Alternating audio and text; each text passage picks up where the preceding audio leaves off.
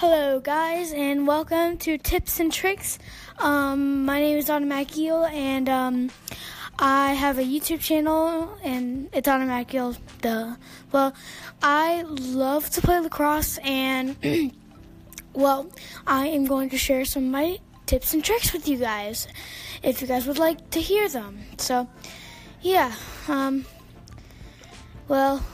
show you some tips and tricks.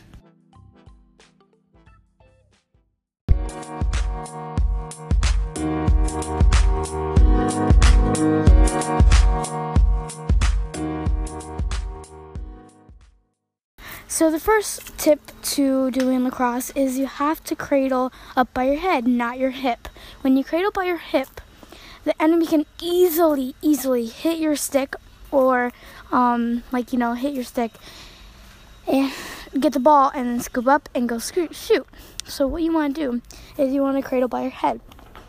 So that when you're cradling by your head, what you do is when the enemy is coming out of the slash, like halfway, you can turn your stick over to the other side.